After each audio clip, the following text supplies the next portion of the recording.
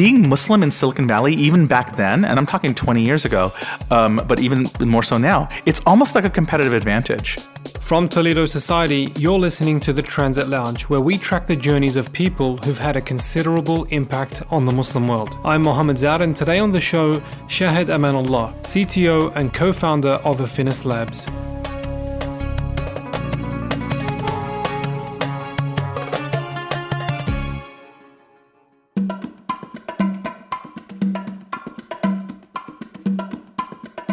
So guys, I'm going to let you in on a little secret. I'm probably shooting myself in the foot here and giving the tricks of the trade away, but I'm going to do it anyway. I'm fairly good at keynote presentations. Yes, I know, it probably doesn't sound like a revelation, but when I say I'm good at keynotes, like seriously, I have enough business ideas to last 5 lifetimes, and there's not a month that passes without me whipping up a keynote and presenting a business idea. And for most of my life, however, I've had 2 often opposing trajectories: business on one hand and social activism on the other. And every time I seem to dig my heels in a business, I'm often distracted with a social mission. And vice versa. Every time I'm involved in a social project, I think to myself, I need money to support my cause, I need to be in business. Our guest today is no stranger to the Muslim media scene, and you've probably heard him on several notable Muslim podcasts. Shahed Amanullah is my window into the world of startups, and in particular ones coming out of the Valley. Now, normally on the Transit Lounge, we go fairly deep into the journeys of our guests, their upbringing, etc. We do a bit of that today, but mainly we wanted to hone in on one main concept, and that is, what are the traits of a successful Muslim entrepreneur? That is, what is the world missing if there are less Muslim entrepreneurs? We start the interview with Shahed's entry into the startup space in the Valley. We talk his most notable projects in Zabiha, his upcoming $250 million Muslim VC fund, and his most recent startup, Zakatify. Enjoy the interview.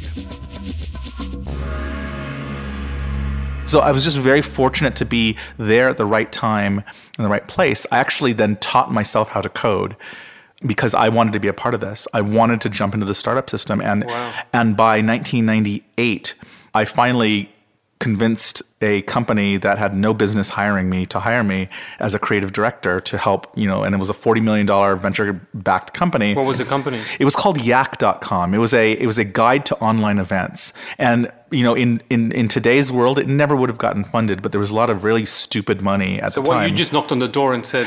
Yeah, I just knew people who were starting to kind of get into this space, and I knew one of the co-founders, and so I just did what I could to prove myself useful to him. And that happens at a time where all these companies were flush with money and they just needed to find talent quickly. So I found myself in this space, and this company, it went under in the next year or two. But I learned so much from that actually I had with 6 or 7 other people an idea on a napkin, and we sat down in front of investors and walked away with $1.5 million. Oh my God.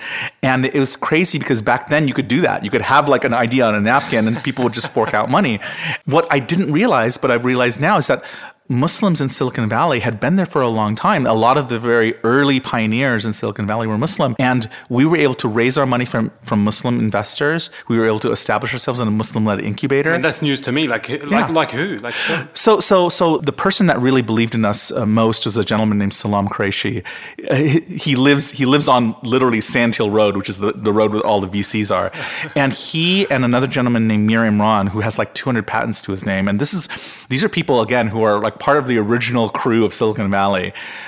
They believed in us, and they not only gave us their money, but they gave us their time and their attention, and they shepherded us through this system. And this all happened before the dot-com crash. So the dot-com crash was early 2001. So by the time this is 1999, 2000, we were doing this. And I learned so much about not just the process of raising that money. I mean, I didn't really learn a lot there because that was easy. The money came easily. What I did learn was the process of hiring people, hiring talent, managing talent, creating a business plan, creating a revenue model. All that had to happen really, really quickly. And there are many networks that you could use to tap into to find the answers. And what even back then, and it's more the case now, the Muslim network in Silicon Valley is a small network, but it's very easily navigable. So if I needed extra investment, if I needed talent, if I needed openings to companies, just 1 or 2 degrees of separation through the Muslim network in Silicon Valley, I was able to find them. Trust. Yeah, and trust is what did it. So my first company that I had was half Muslim, half African American founders. And what was really interesting is that my African American co-founders, they saw us mining this Muslim network, and they were just in shock. They were amazed. That's amazing. Because they're actually, there's similarly a small number of African Americans in Silicon Valley, but the network wasn't as easily navigable as the Muslim network. So we really mined the Muslim network, and that's what got us a lot of our early successes. So can you be in Silicon Valley and be a real practicing Muslim? So here's the thing: being Muslim in Silicon Valley, even back then, and I'm talking 20 years ago, but even more so now, it's almost like a competitive advantage.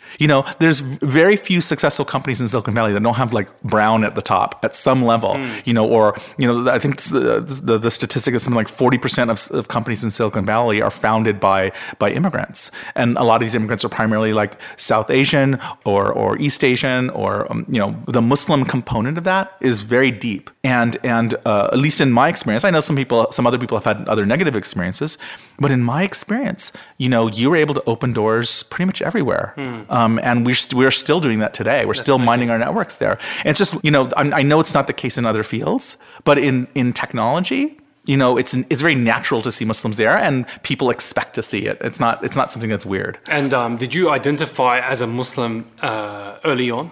Yeah, absolutely. And as a matter of fact, while I'm doing these startups, the motivating question for me was, how can we take this tool called the internet and apply it to our Muslim life, to reinforce our Muslim identity, to make it easier to be Muslim in the West? So my head was flooded with these kind of like questions. And so out of that, in 1998, so when I was doing these startups in Silicon Valley, you work late hours, you want to go out to restaurants to eat. So I actually put up a web page of halal restaurants that were in Silicon Valley because I wanted to share it with my other buddies, in my network, and we would go eat, we would go meet up and trade stories and stuff like that. And what I realized because I was a total geek back then, looking at the traffic to this page is like, I just put it up there almost like a public kind of notepad for my friends. But I noticed that people were starting to use it. Awesome. And it seemed really strange to me. So I thought, well, let me just try this. And I threw up a website, and I populated it with maybe 200 restaurants. You're talking Zabiha, of course. Yeah. And that was in 1998. And within a few years, it had restaurants from all over the world. So like by the time, within 5 years, it was a global thing. Europe, Australia, South Africa, it was everywhere. And it was kind of the first kind of crowdfunded thing. Now, a really important lesson that I want to tell people is that I created Zabiha. Zabiha is the second oldest restaurant guide of any kind on the web. And I created it 6 years before Yelp, which begs the question, why didn't I just create Yelp? Absolutely. So this is like... That's kept you up at night. It has. And the thing is, like, I don't want to leave. I think there's something very special about cultivating the Muslim market, cultivating Muslim entrepreneurs, digging into our heritage and our values and our talent to find new tools to use. But we can't ignore the bigger picture. And so I like to go by a motto, by Muslims for everybody. Okay. I agree with that. Yes. I do. But sometimes if you try to be for everybody, you lose that competitive advantage, you lose that positioning. And it's important to be authentic to your audience, So there's a way to balance that, right? And so there's a couple of companies that I've had the good fortune to work with that I think do that really well. So there's one company in the US called American Halal. I'm a founding board member of that company. And they are now one of the largest ethnic food lines in America in 10,000 grocery stores around America. And they're the first national mainstream halal brand, but only... Very explicitly halal. Explicitly halal, but only like less than 5%, from what I understand, less than 5% of their customers are Muslim. So they don't compromise on the halalness, but they define it in a way that's universally appealing. So when you look at the back of the package, what is halal? Halal is a 1,400-year-old ethical tradition that teaches respect for animals. And these are universal values, right? So these have meaning for the 95% of customers that buy it, right? And so if you can create something that is honest to who you are, but is done in such a way that other people can use it, that's, I think, the happy medium. You're not tapping into a tiny percentage of the market, you're tapping into 100% of the market. So that enhances your value as, from your bottom line. But you're also showing the greater society that we have something to offer them. Absolutely. So your kind of journey to Silicon Valley wasn't exactly a linear one. No. We have a saying in Australia, I've been everywhere, man. It's actually a song. Yeah. And when it comes to your career, like, and I say this it's been as a big compliment. it's been a big walkabout is what it's been. No, but seriously, like, you were a senior manager at several engineering firms. You did incredible projects in California, cell phone towers in Toronto, Houston, San Francisco. You were marketing manager of the World Bank. Yeah. And a real estate developer in Austin, a diplomat in the State Department. Like, for God's sake, tell me, how the heck did you do it So all? what's really And why? What's really interesting is that, when people approach me and ask me how do I get into the startup scene, one of the things I do tell them is that if you have a kind of traditional standard job, keep that, because there's no better way to recover from a failed startup than to just go into a traditional job, lick your wounds, and then come back out. So all these different things I did were in between startups. Mm-hmm. So I'd raise money, I'd do a startup, I'd either sell it or I'd fail at it, and I've failed way more companies than I've succeeded at. But by going back into these other positions, you can kind of recover from that, instead of going right back out and seeking the money. How do you redefine yourself, reinvent yourself for a World Bank? It's not like you're knocking on to KFC and saying, I want to fry chips. What's really interesting is that what's happened over the course of my career is that companies that are not in the tech space realize the importance of having tech people in their space. So in all of these cases, what they wanted a startup-y guy in their system. So for example, when I was recruited by Secretary Clinton to be in the State Department, the reason is that they wanted to create a startup kind of environment within the State Department and create institutions there that would not stay at the State Department, that would actually leave with me. But here's a pot of money, here's a mission, go create something without the red tape and see if we can do something better than we used to do it. It was irresistible to me because of foreign policy is also a deep interest of mine. So I said, something I'm going to I actually had 2 startups I had put on hold while I did that because I just couldn't resist. And within the State Department, I created these 2 institutions. One was a social entrepreneurship program for global Muslim youth communities, just teaching them how to be social entrepreneurs and entrepreneurs. Amazing. That was Generation Change. And another one was a social media training program. That was Viral Peace. Both of those I took with me when I left. One got put in an NGO called the U.S. Institute of Peace, where it continues to operate today. And the other went to Harvard's Berkman Center for Internet and Society, where it continues to operate today. Congratulations. And so it was a great way to kind of leverage that kind of power of government and the money of government to create something interesting that didn't have the pitfalls of government. So tell me about Affinis Labs, because that's come up a couple of times in the conversation. What are you trying to achieve? So Affinis Labs is kind of like the culmination of all of these projects I've done my whole life. What I've found is that over the last 20 years, people have approached me wanting to be in what is now called the global Islamic economy for advice on how to create a business, a sustainable business that addresses this increasingly homogenous global market of 1.5 billion Muslims. And so many, that happened so many times that I thought, let's create an entity that can be a clearinghouse for funding and mentorship and ideas to help that group of people. Because there's a lot of pitfalls, this kind of global Islamic economy. There's 2 ways to create a business that cater to Muslims. One is a very productive way, and one is a very, I think, unproductive way. So the one that I told you that works was, that is reflected by Saffron Road and Verona and some of these other great companies, is that by Muslims for everybody model. Create something that has value for greater society, that leverages what's special about being Muslim.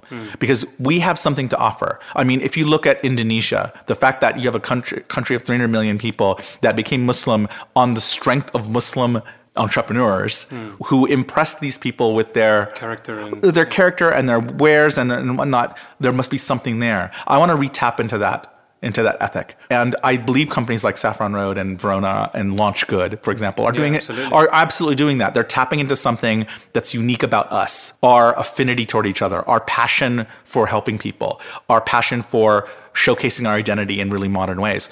They've done a great job of that. The flip side of that, which is actually something I try to steer away from, is kind of like a nanny model. It's this idea that let's take something great from the West, let's cripple it and give it to Muslims because we want to shelter them from what's bad in the world. So like a Muslim Facebook. Exactly. So in my calculations, by the way, that's a great example. About $100 million around the world has been spent on trying to create a Muslim alternative to Facebook. Yeah. So how much? 100 million. That's incredible.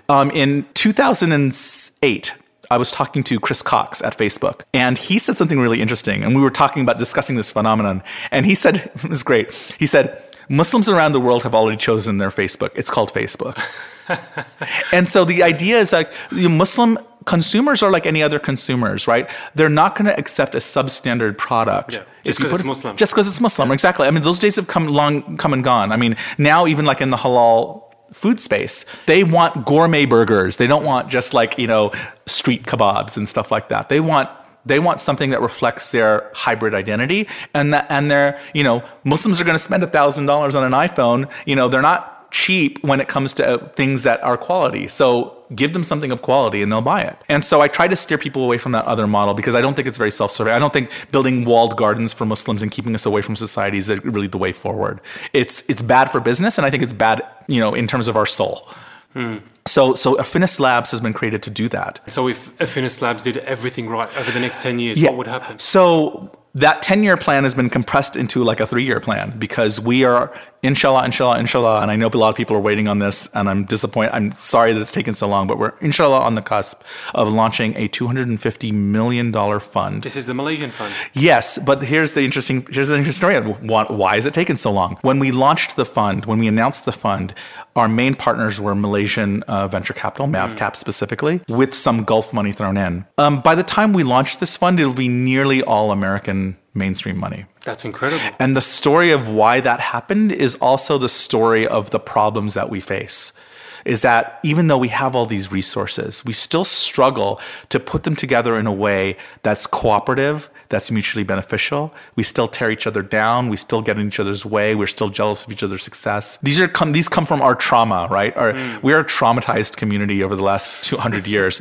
And because of that, we can't get to a place of confidence. And the number one driver of successful business is confidence. And when I look at Muslim companies, like the biggest mistake that Muslim companies do is that they think small. I can't possibly be a big multinational. I'll just be a small company. And they're satisfied with mediocrity. And they're satisfied with that. Exactly, because they don't believe that they can do any bigger than that. And so a lot of my work is just getting people to believe that they can do something big. What I tell people now is I said, if you can't envision your company having 100 million in revenue, why should I help you? And I'm not trying to be a jerk about it. I'm trying to get you to think more about yourself.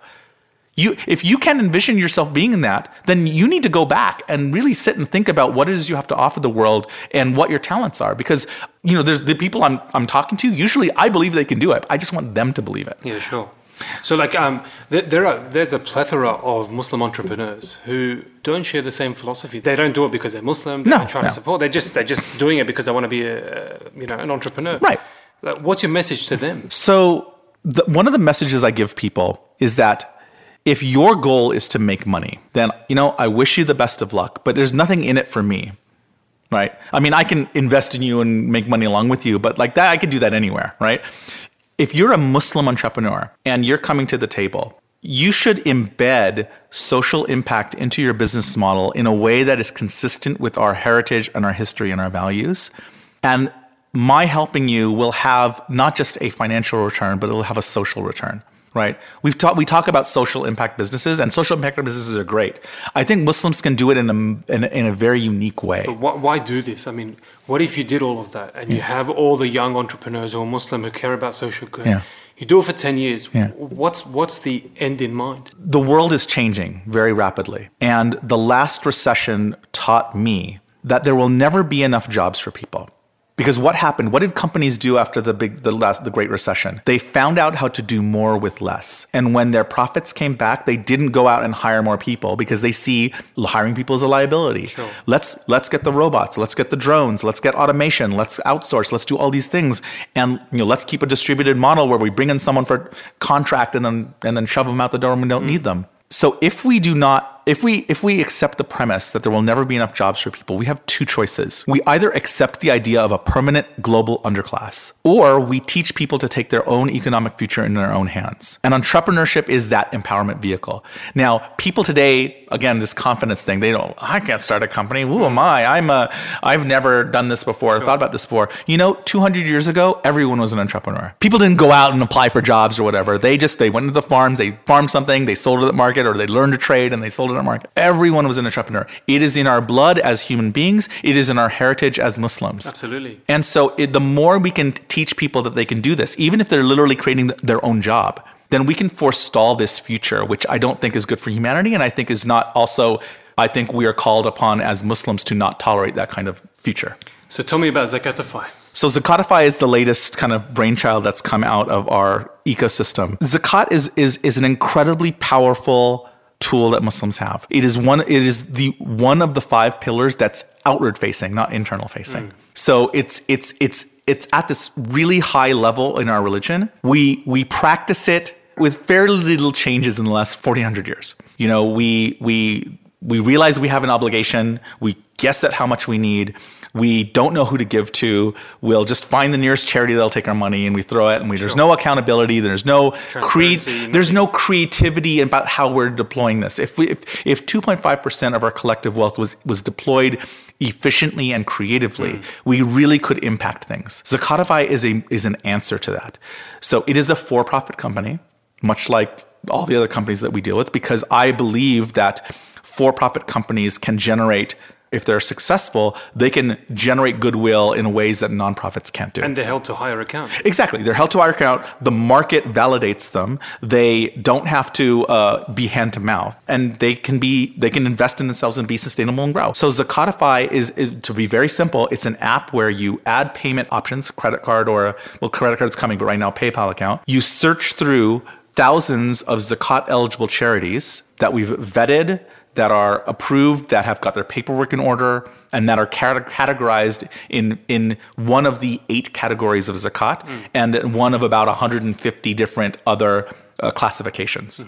You can search through them. You can make an immediate donation, or you can add a group to your favorites. If you add a group to your favorites, and we have a zakat calculator in the app, once you agree on a goal that you want for the year, we can take a portion of your goal every month and distribute it equally to the charities in your favorites. So you can diversify your impact. Exactly. And so you can search for media, you can search for environment, you can search for a particular country, you can search for refugees, you can whatever it is. Find all these charities. So it's a discovery tool. So we can broaden it from, you know, the few things that come up to people's minds right now, and these smaller charities that are zakat eligible, which are starving, get some exposure. So the goal of this, and we're launching in the US right now, and then we'll very quickly come to Canada, UK, and Australia right after that. And by the way, this is a partnership that we've done with PayPal. PayPal had to commit engineering resources and build a whole new layer of technology to power what we're doing, because this does not exist for anyone. I'm going to ask you a set of quick questions. What are 2 do's and 2 don'ts? Do believe in yourself.